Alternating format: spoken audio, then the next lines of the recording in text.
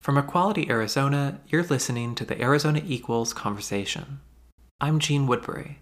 I'm the Interim Executive Director at Equality Arizona, and each week on the show, I talk with a queer person living in Arizona about their story and their communities.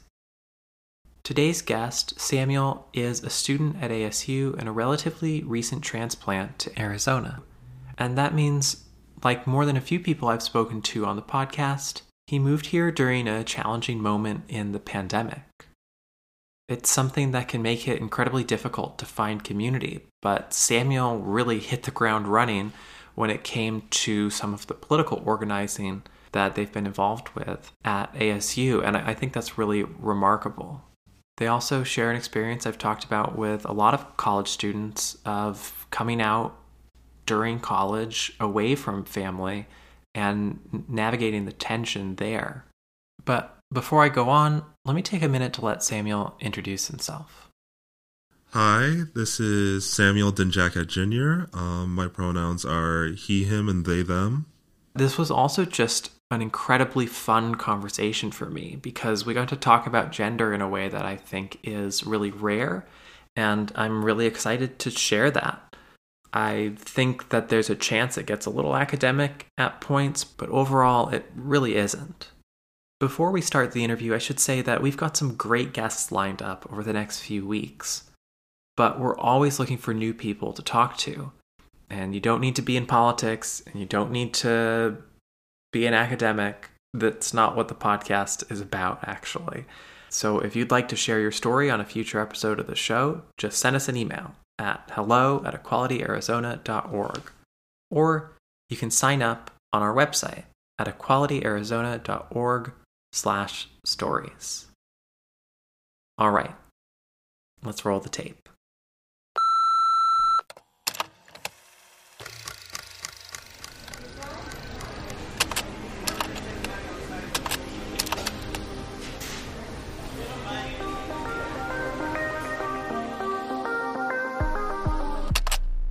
The second she found out that I was involved in politics, she's just yeah, you should definitely be on the podcast. I was just okay. Oh, that's great. I don't have that much podcast experience, but I'll do my best. Yeah.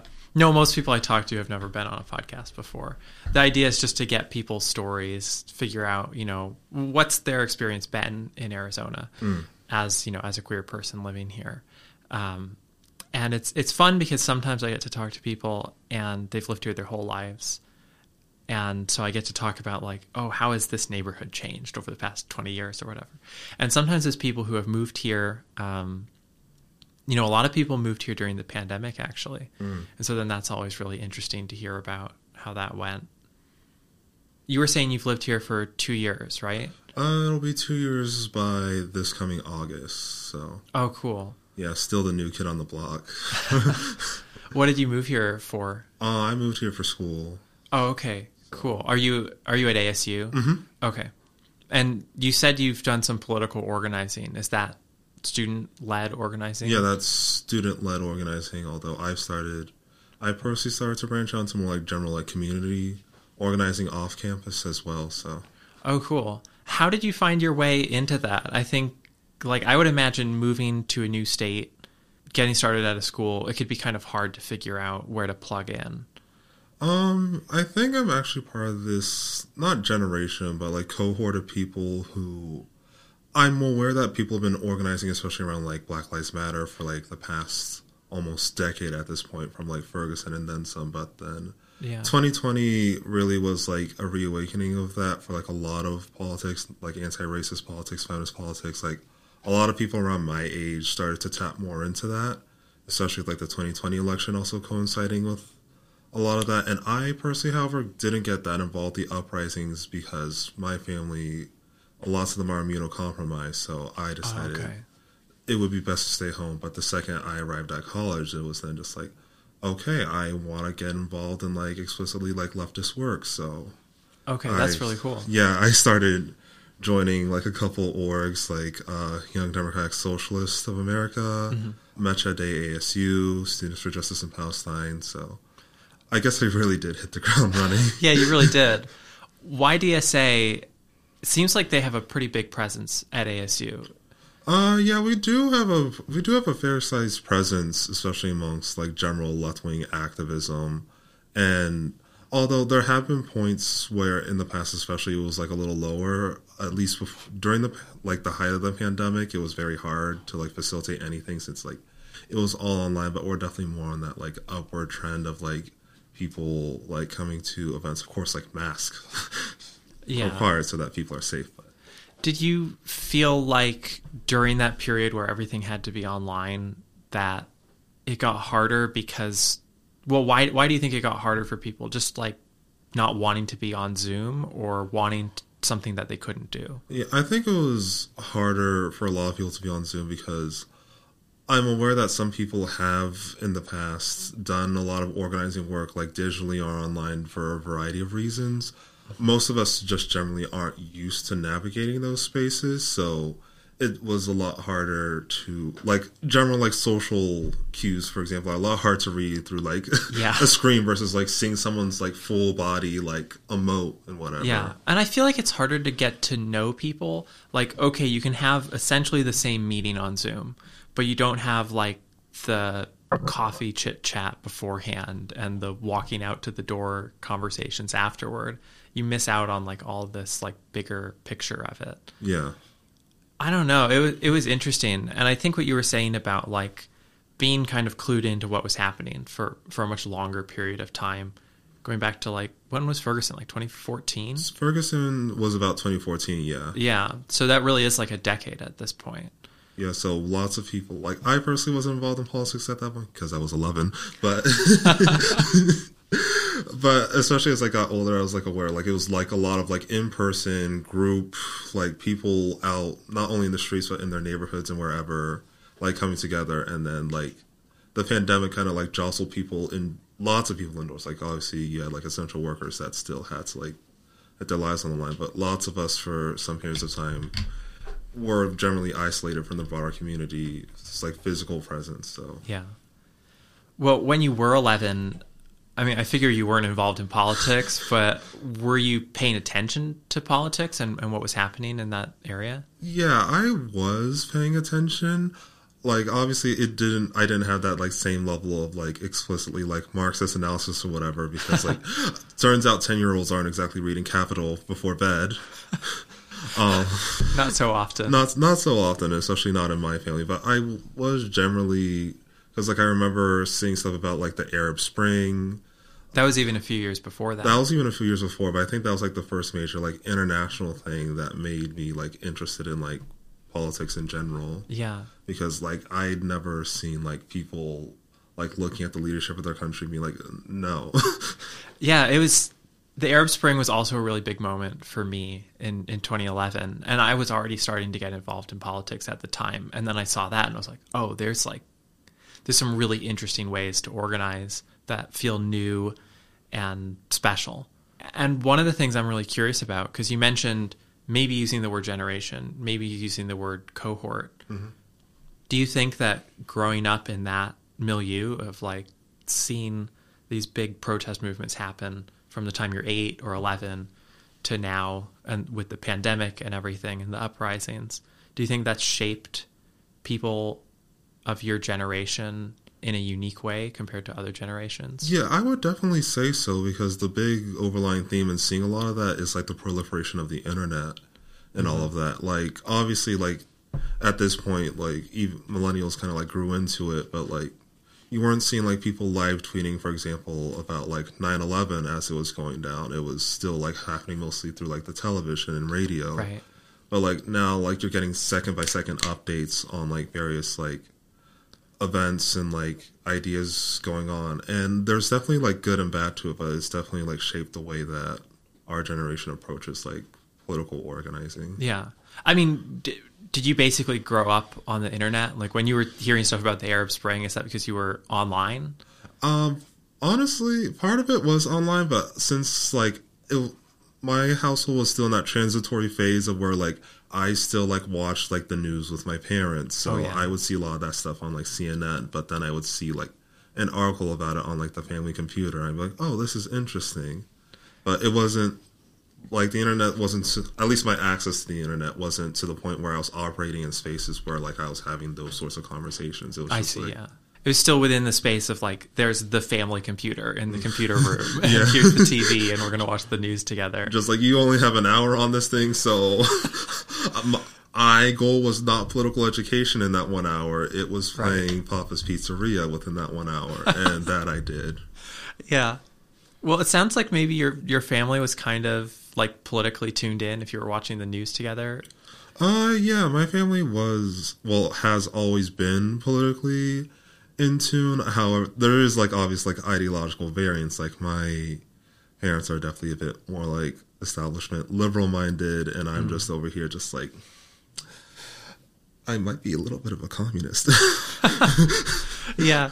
But that's not too far afield. I think, you know, a lot of people I meet who are more in that communist field grew up with like really conservative parents. Yeah, so like at least my parents are just like, oh yeah, racism's bad, feminism sounds pretty cool, and versus like people.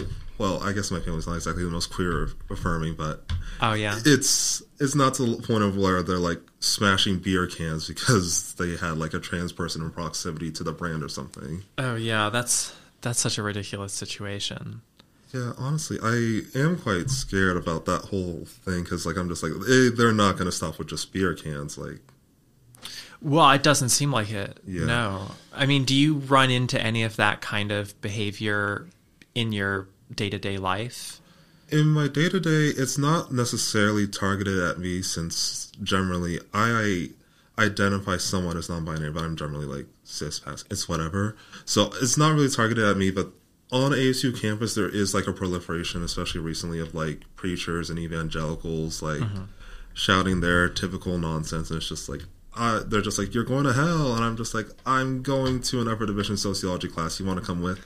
Because I think that's pretty close. These are like the guys who have the big signs that have like a bunch of different and then you can things like, written on them. Yeah, and I think the latest one was just like, you can play like a little game of just like, all right, how many of these labels, like, you know, fornicator, liar, pothead. I'm just like, oh damn, I'm checking off all of these.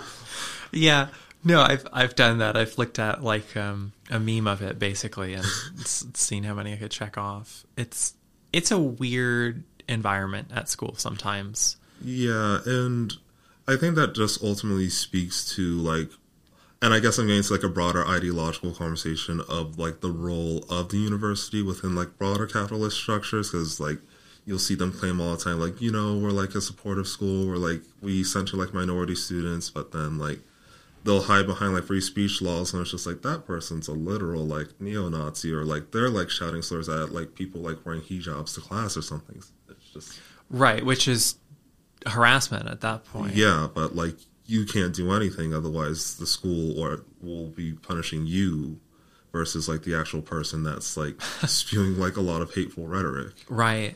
And I know there's also been a big controversy, and I don't know how much this controversy is like manufactured, but it's the way I don't know which one you're referring to. Yeah, it's I mean, a lot of them are, but like at colleges there's this whole free speech thing with like visiting speakers, where there's one group on campus who wants to bring in, you know, some alt-right speaker potentially, and then another group on campus wants to protest that, and then the university gets mixed up in there trying to say, well, we need to protect these speakers or whatever. It seems like it plays out differently on different campuses, but I know it's happened at ASU a few times. And it's a weird situation because, like, for me, I'm on the outside. I haven't been a student for a while. And so I just hear what people who are angry about one person's decision are saying. And I don't know what's really happening in the school. But with this free speech controversy stuff at colleges, it feels like, I don't know, it feels like it could be a big distraction at the least. Yeah, it's definitely like, do you know about like, you know, the paradox of tolerance thing? Yeah. Yeah, so, I mean, I guess for whoever listens to this, yeah, can you explain it a little bit? Yeah, it's basically this idea that like tolerating intolerant ideas just eventually leads to like the people who are purveying those intolerant ideologies ensuring that there's no tolerance in society. So you can only be tolerant of certain ideas and concepts to an extent.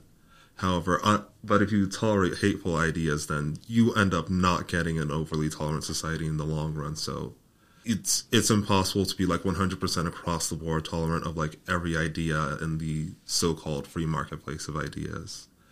And this is really reflected with I believe the Jared Taylor situation is like one of the most notable incidents that happened at Arizona State, where it was just like, hey, this is a white supremacist. And then every student left the center was just like, hey. And what does that hey translate into? Is it like asking the school to not allow that person to speak, or... Yeah, it's a lot of asking the school not to speak, or less asking, but like trying to pressure the school, because when it comes to like a lot of activism on campus, you eventually come to an understanding that you can't really ask nicely. It starts becoming like, we're going to make it really inconvenient for you to do this. We'll pick it up outside of meetings or whatever. We'll basically drag the school's name through the mud if necessary, because at the end of the day, these officials care about like their bottom line, not like the well-being of students. So if you hit them where it hurts, then they'll suddenly start listening. Oh, yeah. That can be a really effective strategy. I mean, if you're just going to them and saying, oh, could you please not do this? They've already decided, and your voice isn't going to be the persuading thing. But I don't actually know a lot about that specific situation. Was that pretty recent?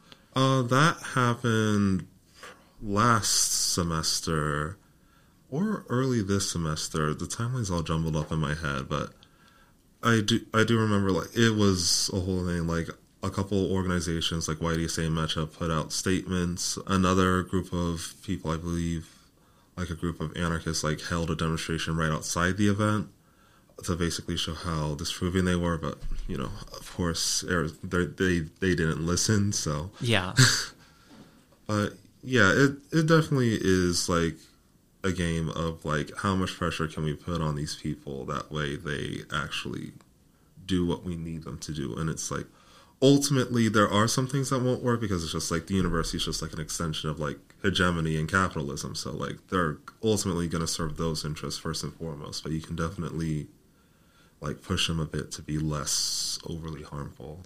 What are some of the conversations that happen inside these groups? Is everyone pretty much on the same page saying, hey, this isn't okay?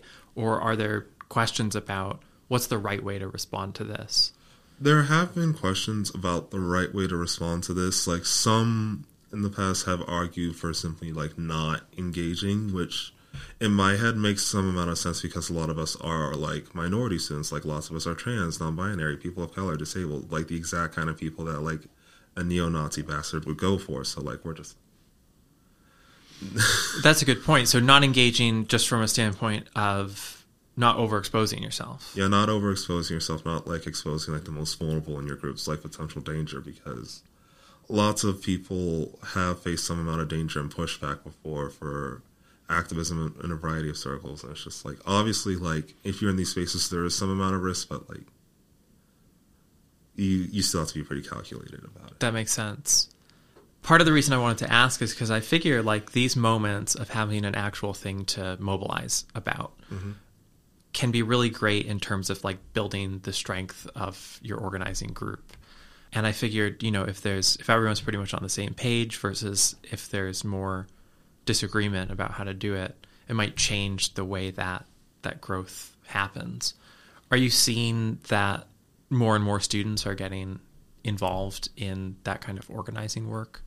I'm definitely seeing an uptick in the number of students getting involved. Like sometimes it might not even necessarily be like any of the groups I'm involved, but like I know there's been like a group of high schoolers. I think they're called like Support Equality in Arizona Schools. Like they're a group of high schoolers that have been like really on the front lines of fighting in their high schools against like a lot of the transphobia and general queer phobia in their schools. I'm just like, damn, if I was even half that conscious in high school. Yeah, they just did that big walkout like last week, I think. Yeah, I saw, and I think like it's so for me. I'm quite happy to see like all this energy in like our age group for like a lot of these issues. Like, I mean, dualistically, I'm also just like, damn, it really sucks that like we can't like just be kids. Like, your biggest concern is just like, oh, like I have like a math assignment due tomorrow, not like, oh, there's like a fascist general uptick in fascism in this country. We need to do something about it. Right. I mean, I think about that a lot with those kids especially, but even people at ASU like you. And there's a lot to do as a student outside of, being politically engaged. And I think the kind of engagement that's about your school is fantastic. But it'd be great if you could just be able to focus on school, right? Do you hear a lot of that from other people in that cohort of organizers? Within that cohort, and I guess this is specifically a student issue because not everyone that's an organizer is necessarily trying to be college educated for a variety of reasons. But right. Specifically for students, that is a whole thing of us juggling that obligation. Sometimes there'll be events that we can't do or we have limited capacity because it's just this is happening around business hours. So lots of us are in class or lots of us right. have work to do. And part of that is on purpose because the system relies on us being too exhausted or too occupied to resist against it. Yeah. I run into that a lot trying to invite younger people who are mostly students to the state capitol because the education committee, like all committees, meets during business hours, which means actually most people involved in education, whether they're students or teachers, can't be there to weigh in on bills unless they take time off of work or miss class, which, obviously isn't totally fair or accessible to people.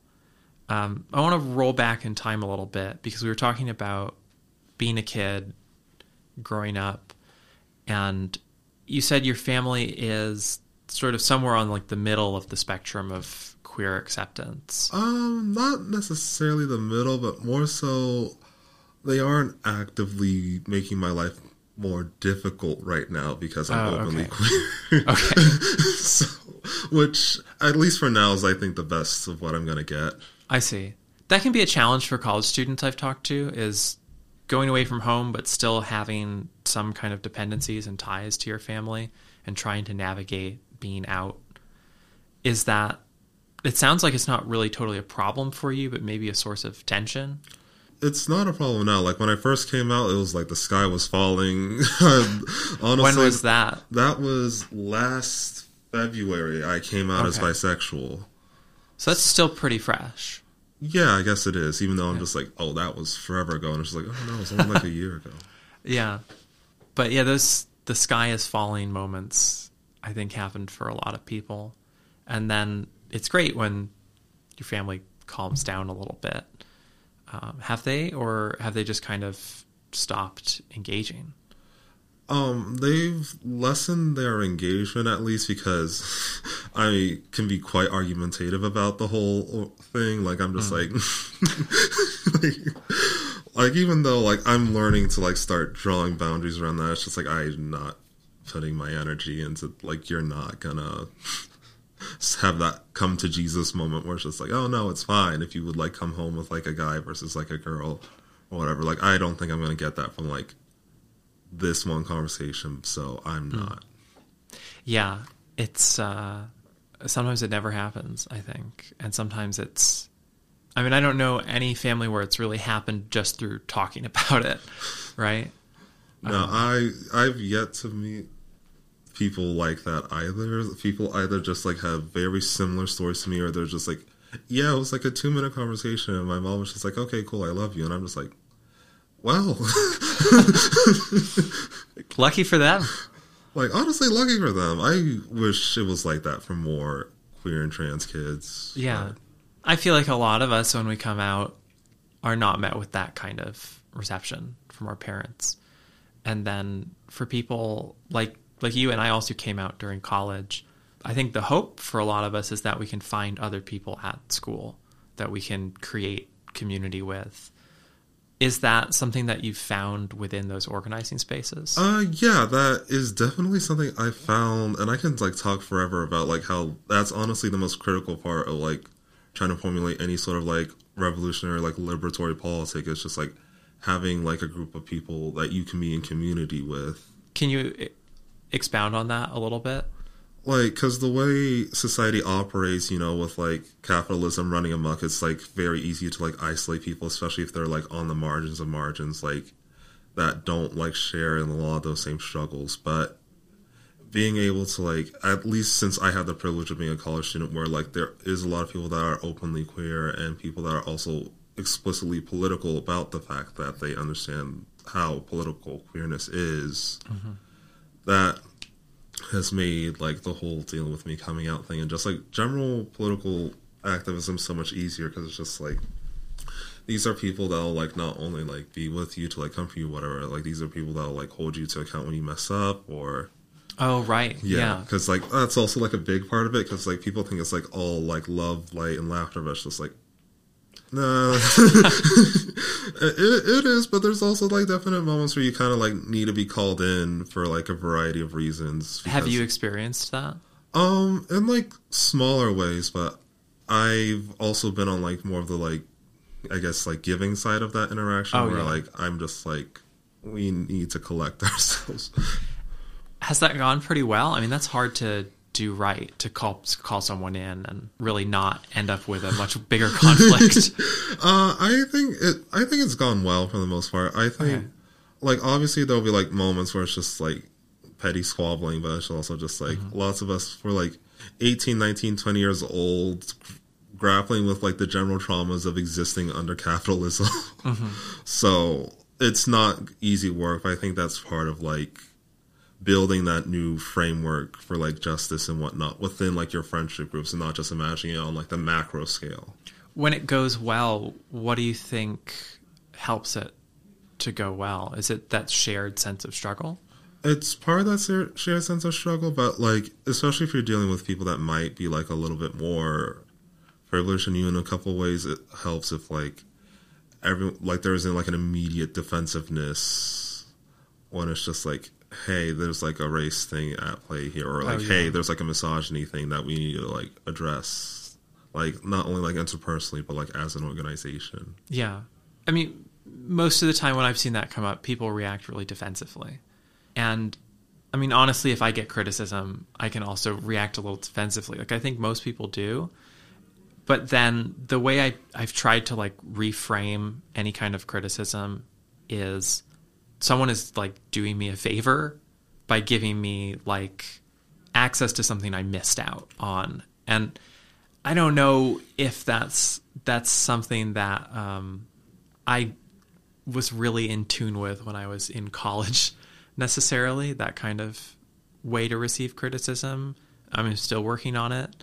And it sounds like a lot of the people that are in the group you're in do have kind of that attitude of, when I'm giving someone criticism, it's a gift. When I'm receiving criticism, it's a gift. Yeah, we're all ultimately trying to be better. So it's not like coming from a place of like, I'm antagonizing you, I don't like you. So yeah. That is not easy. Like that's a skill. Like resolving conflict, giving criticism in like a peace-oriented way. Where do you feel like you all learned that? Honestly, I didn't know that much about it first, because from personal experience, when it comes to like the whole sphere of like constructive criticism, whatever, I think I'm just like you. I take things very personally, but instead of like immediately going to like defend my honor, it just becomes a game of just like, oh well, damn, I don't think I'm hot shit. Like let me just retreat real quick, because clearly I'm not. But like in terms of learning, honestly, for me, I don't know about like the general group, but it's come through basically like being exposed to like people, like seeing other people that are engaged in that sort of dynamic, and then watching how like, hey, this person didn't like immediately just be like, well, yeah, the clothes you wear suck, so. Oh, right. It's just like a personal attack. Yeah, it didn't immediately devolve into like personal attack, so it's just like, here are some actions that you committed that were harmful or that I didn't really appreciate. Can we talk about this? Or like, here's like a general trend I might have noticed like as like a broad organization, and honestly, that's probably that probably helps, because like for better or worse, most of the times where I have been in that call-in situation, it's like I'm being called in like with a group of people. Like I've had people like sit and basically call in the men of an org and be like, hey, like people who aren't men don't really have much of a space to like speak during certain points, or like voices aren't being heard that much. So yeah. And that can be hard criticism to receive. I think also anything that's sort of about like gendered privilege when, I mean, you were mentioning you identified to some extent as non-binary, getting criticism about gendered privilege when you also are in this space that isn't exactly just privilege. Like cis men, yeah. That can be hard. That can be hard to receive, I think. How does that play out for you? For me personally, it's kind of with the understanding that I might have a complicated relationship with gender that definitely also intersects with race because I'm a black man, so that's a fun spot to be in. But can you? I'm cutting you off from the other question. Can you explain what you mean in terms of that complicating it, race complicating gender? In general, like since race and gender are like social constructs that like largely inform each other, and you can kind of see that in individuals. Like, I'm trying to answer this in such a way. I'm just like, this better not be a whole other podcast episode because I can talk a lot about gender, but understanding like the way that I embody myself, like in a sense that like, because gender ultimately the way it works, it's like it is built by and for like white people. Like black people aren't allowed to like really explore the way they might relate to gender the same way that like white people can. So it creates an interesting dynamic when you realize you've been socialized a certain way, especially when you like learn about concepts like manhood and masculinity a certain way in the context of like how like maybe your white peers or non-black peers learned about those concepts. So it definitely that's fascinating. Yeah, it's definitely something that even though I'm not really cis, like the concept of being a black man, at least for me, is just like kind of something that'll like stay with me because that's the way I just generally move through the world with that intersecting experience. Yeah. And it's the position you're put into to some degree, right? Mm-hmm. Yeah. No, that's fascinating. And I cut you off, but we were talking about the idea of like responding to criticism about gendered privilege when you're in kind of a different space of relating to gender. Mm-hmm. Yeah, I think it's understanding that the way you embody yourself is valid. It's whole. It's you, and that is okay. Like gender's fake. Gender's fake. Gender's fake. Put that on something like a shirt. Put that as a tagline on the podcast. But it's also understanding that there are different ways that you might embody yourself that aren't completely detached from like a lot of those structures that you still have to like unlearn. Like that is not to say that like, oh, because I'm also aware of the pitfall, like people are just like, oh, well, like trans women have like male socialization. So like, it's just like, shut the fuck up. Wait, can I swear? You can swear. Yeah, it's fine. I've probably done that 3 times already. But anyways, it's understanding that there are definitely different ways that like you being non-binary or being trans doesn't mean that like you've completely immediately divested from like patriarchal gender understandings or racist gender understandings. Like that's still like a lot of work you have to do, like both internally and with your community. So it's just like I am of course valid and understood in my labeling of like a non-binary black man, but like I'm also aware of like due to the way that I navigate the world, I might not be fully aware of like the way that people of marginalized genders have to like confront. No, I like how you keep saying that idea of like how you move through the world or how you navigate the world, because I feel like a lot of the time we focus on, especially with gender as like an internal thing, or gender as like how I relate to myself, but gender is also, and maybe more so, just about how we relate to each other. And that's where that kind of discrepancy comes in of, yes, I'm valid, but also there's so much more going on. So it's really cool to hear you explain that so clearly. What are you studying? Oh, this will be a big shock. I'm doing a dual degree with sociology and justice studies and then a minor in gender studies. Okay. So do you get to talk about this kind of stuff in class all the time? Yeah, we definitely do get to talk about it, but I'm trying to pace myself in such a way I'm just like, I could spend 3 hours talking about this.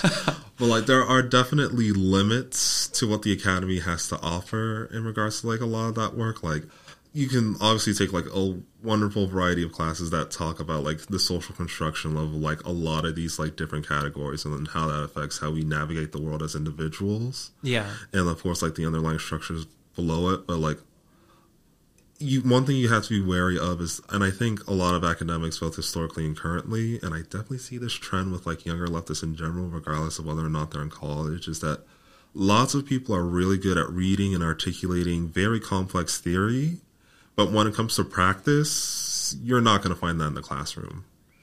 Oh, yeah, okay. When I was thinking about some of the limits you might run up against, I was thinking about like limits of theory that come up.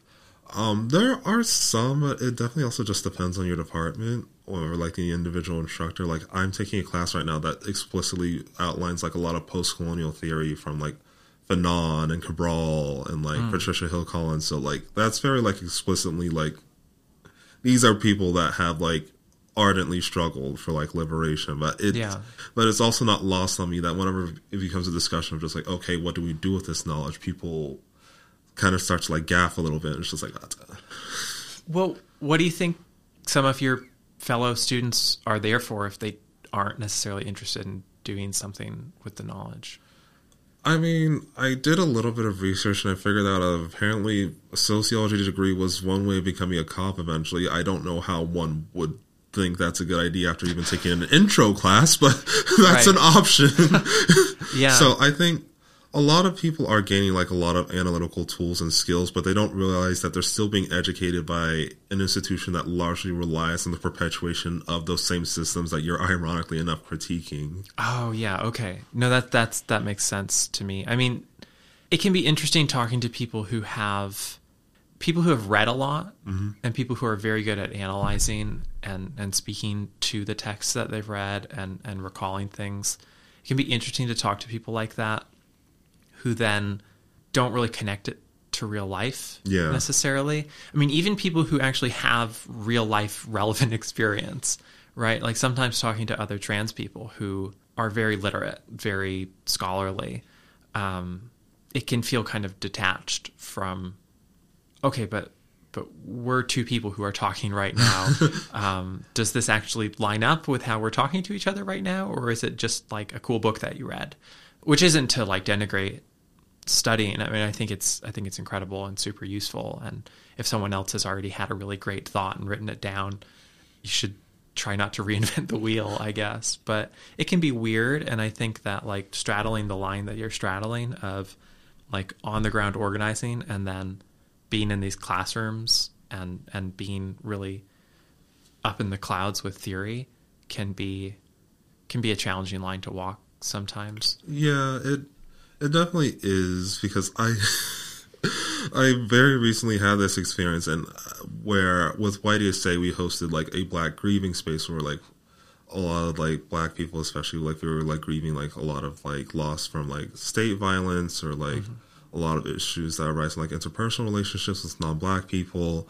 And it was I kind of like laughed to myself a little bit afterwards, because like the actual day, because like it was basically my day of like trying to prepare for the event and then go to a seminar on like Black masculinities that was like very grueling and theory heavy, and then immediately have to like deal with like organizing that event, because it was just like I'm fresh off of this like high flung like literary and theoretical exploration of like embodying Black manhood, and I'm immediately going to a space where I'm just like, hey, I have a lot of trauma related to my race, let's discuss.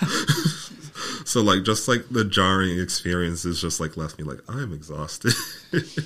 Yeah, exhausted from like theorizing and making your own experience academic, and then also having to be really open about it in a personal way. Yeah. So, which I guess also speaks to like how when lots of these institutions, I'm really bashing on this whole like academia thing, because I'm just like I'm in so much debt. I think I can tell that like you're criticizing it from a place of like respect, I think.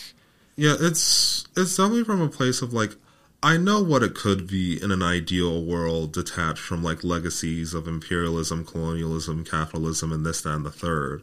But right now, it's an extension of a lot of that. Yeah. Well, it's fair to criticize it. I don't think a good university would want its students not to criticize it.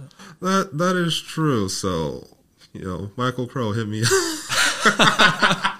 Actually, please don't. You're a very awkward man. Well, so once you get your degree, what are you planning to do after that? That is the $1 million question. Because as much as I'm lambasting it, I have looked more at generally getting more involved with like research and whatnot, and I guess like academia. But then comes the dilemma of just like I want my research to be of benefit to like the people who are just like on the front lines of the struggle or dealing with like the worst impacts of colonialism and capitalism. But also, these institutions make it so that you have to write in such a way that only the most like erudite of like scholars can read it, and it's just like, well, this isn't really helping anyone. This is just like a circle jerk of like how many thesaurus words can we It does feel like that sometimes. Yeah, I wonder if there's like a niche you could carve out of getting to do that theory and research and academic study, but being much closer to the ground and to the people organizing. There is actually some like Marxist sociologists. His name's like Michael Burroway, I think. He's like actually pioneered what he calls like a subfield of sociology called like public sociology, which it's less of like a school of thought like, oh, this is like feminist sociology or like this is like post-colonial sociology of race, but like basically like a methodology of like bringing a lot of that research directly into like engaging with social issues and like making it so that it's not just scholars that are involved in the conversation, but like everyday people like in tune with like a lot of these issues. So that's really cool. That's definitely something I want to read more up on, and then like also like applying to just like, all right, I have to explain symbolic interactionism. Everybody sit down. I think a lot of people would actually really love that kind of thing. I mean, if you can connect those ideas to people in a language that they're going to get into, a lot of people are really curious and want to hear those kinds of ideas. Yeah, and I can definitely understand why so many people are like hesitant. Like a lot of these ideas, like especially like Marxism, like once you start picking up on like a lot of basic principles, it becomes like really intuitive. But so many people are just like so weird and complicated in the way they like convey these ideas, and I'm just like, and it's definitely something I've had to work on before, because sometimes I'll be in like, I'm gonna info dump about gender, and then like even my friends who are also like students are just like, I'm not sure if you're speaking English right now. Oh. I also sometimes feel like being a little bit above the level of discussion that people are maybe coming in ready for can be great if you can pull people up to that level, as long as it's not intentionally trying to be like patronizing or whatever. Yeah, it's fine to like have like different expertise levels, like even without like insert hegemonic systems here. Like people just like, there are people who could fix a car. I only know how to turn a key, so right. they have that level of expertise, and they can probably help me figure that out. But I ended up deciding to read about long-standing societal issues for a degree. So yeah, no, I think it's great. Would you stay in Arizona to do that kind of work? I'm definitely, after I graduate, I've decided to at least stay for like maybe a year and a half, not doing anything related explicitly to like school or like a grad program. That way I can just chill out from like classrooms for a bit. Yeah, that can be nice. I didn't want to jump right into grad school after my undergraduate degree. Like, props to the people who do that, but I'm not like the Arizona State, like that institution has put me through a ringer with just everything. So I think taking a break from that and just doing some general community organizing work, like beyond like the halls of academia, I think would be real nice. So at least for a time, I could definitely try seeing how to integrate like that public sociology framework. Yeah. I'm not too sure about like after, if I'll just like go to like grad school in like another state or somewhere else, but yeah. No, that's really cool. Well, thanks for talking with me today. This was a lot of fun. I'm glad you agreed to do this with me. Yeah, thanks for having me. It was like a very random like opportunity, but I was just like, you know what? I'll go on a podcast. I've never done it before, but it sounds fun. Well, I hope you did have fun. I did. Cool. Thank you. Of course.